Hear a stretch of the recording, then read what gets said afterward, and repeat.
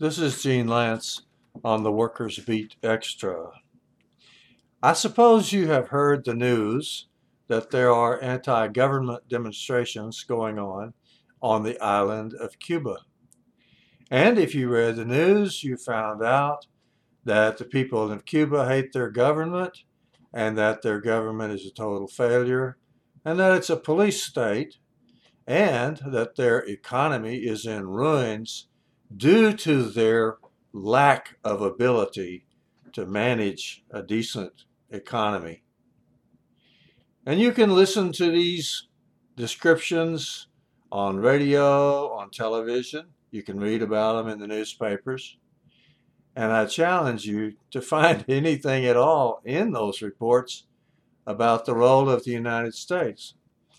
Because in one of the articles, if you read it all the way through in the Washington Post, it mentioned that the anti-Cuban policies of the American government, of our government, are asphyxiating the Cuban economy. Ever since about 1960, the United States has done pretty much everything they could think of to undermine the Cuban government and the Cuban economy. It kind of comes down to the same thing that's going on in Beaumont, Texas right now, where the ExxonMobil Corporation is literally trying to starve their workers into submission. And when they do starve them into submission, you can be sure that they'll say it was their own fault. And so it is today with the street demonstrations in Cuba. All of the media here, all the news persons here are going to say it's their own fault. It's what they did, without any mention of the fact that the United States has been trying to destroy that economy and that government for a long, long time. It wasn't always that way. I'm old enough to remember when the Cuban Revolution first happened, and people my age were very excited about it. In fact, when I joined the Navy, there were two guys from Marshall, Texas, who joined. They were in boot camp with me. And they told me that they had decided to join the Navy instead of stealing an airplane and going to Cuba, because those were their choices. And that's what they felt were the choices that young people had in those days if they wanted to live a strong and adventurous life.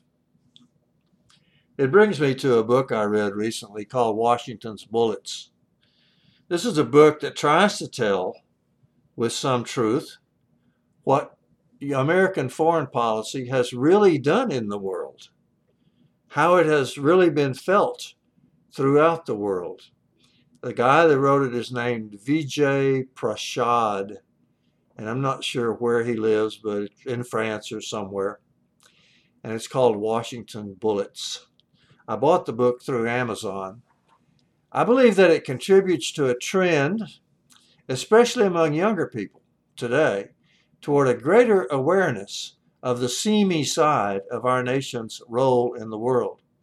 You can be sure that they're not going to learn this by listening to the radio anywhere except maybe our program. And they're not going to get it by watching television. They're not going to get it from going to the movies. They're not going to get it from their local library. And they're certainly not going to get it from their newspapers. Because frankly, when it comes to American foreign policy, the newspersons lie. They simply say whatever the State Department tells them to say. Some of the ugliest chapters are beginning to be generally known, though, among the technologically advanced, and that, of course, is the young people. The CIA's overthrow of the Arbenz government in Guatemala, their bloody work in substituting dictators for democracy in Indonesia and most of Latin America, the murder of Patrice Lumumba in Africa, and all the assassination attempts against Fidel Castro in Cuba are commonly known today among younger folks.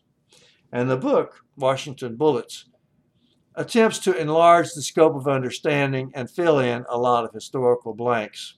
The facts are there in the book, but it's kind of a long running list of condemnations and doesn't follow an understandable pattern and isn't as clear as other books on the same subjects, such as, for example, the Jakarta Method. The Jakarta Method tells how the CIA cooperated in murdering 1 million people in Indonesia. The problem with this book is probably that other books take up only a few of the bloodstained chapters of American interventionism, while in this book, Prashad, the author, tries to cover it all.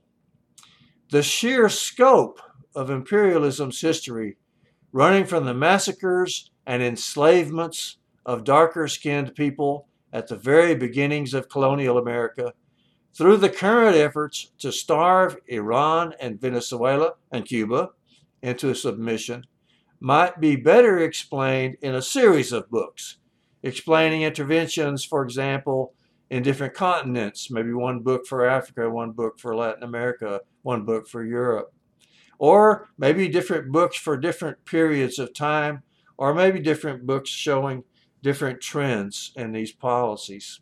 But anyway, it's really hard to do in one small book like Washington Bullet. Another problem with trying to cover the entire range of international crimes is that American laws protect the documentation from scrutiny for decades before any admissions are made. We're only just now getting official documents about the murder of 1 million Indonesians in the 1960s, and we don't know much of anything about NATO's current slide eastward. One obvious truth that emerges from Mr. Prashad's effort is that domestic public opinion is always thoroughly prepared before imperialism makes a move. The Gulf of Tonkin resolution, for example, it is known today as a total sham. It may not have ever even happened, but it prepared public opinion for the invading armies in Vietnam. The invasion of Iraq, a lot of us can remember, was preceded by months and months of repeated nonsense about weapons of mass destruction, completely made up to cover the fact that the Bush administration simply wanted to invade Iraq. The United States is accused of recently engineering the overthrow of the government in Bolivia, but it's barely mentioned here in the United States. Today, we're getting spoon-fed demonization of Iran, Venezuela, and especially China in preparation for whatever they are planning. And we won't get the official release of documents for decades to come. So we find out a lot later, and we darn sure don't find out from the corporate news, the news that's owned by the big corporations, and that's virtually all of it. But communications technology has a way of abrading its way through the sheaths of secrecy.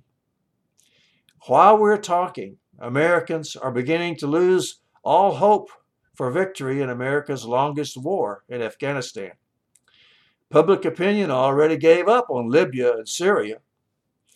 I've never seen an assessment of the effect of ending the draft on imperialism's designs, and I have no way of knowing whether or not Americans are willing to support the inevitable next intervention.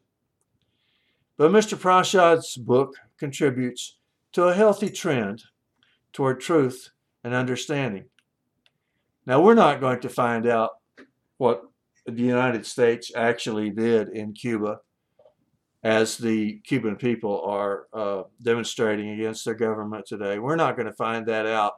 We may find out in 30 or 40 years when some documents are released, and then we'll say, ain't it a shame?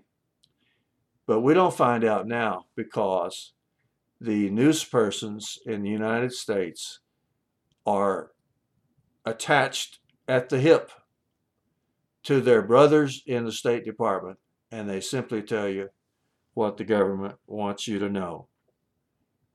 That's an unfortunate thing, and it's one of the main reasons why we keep showing up every Saturday to do our program on KNON KNON.org and 89.3 FM to try to get the truth out through a blizzard of untruths in America.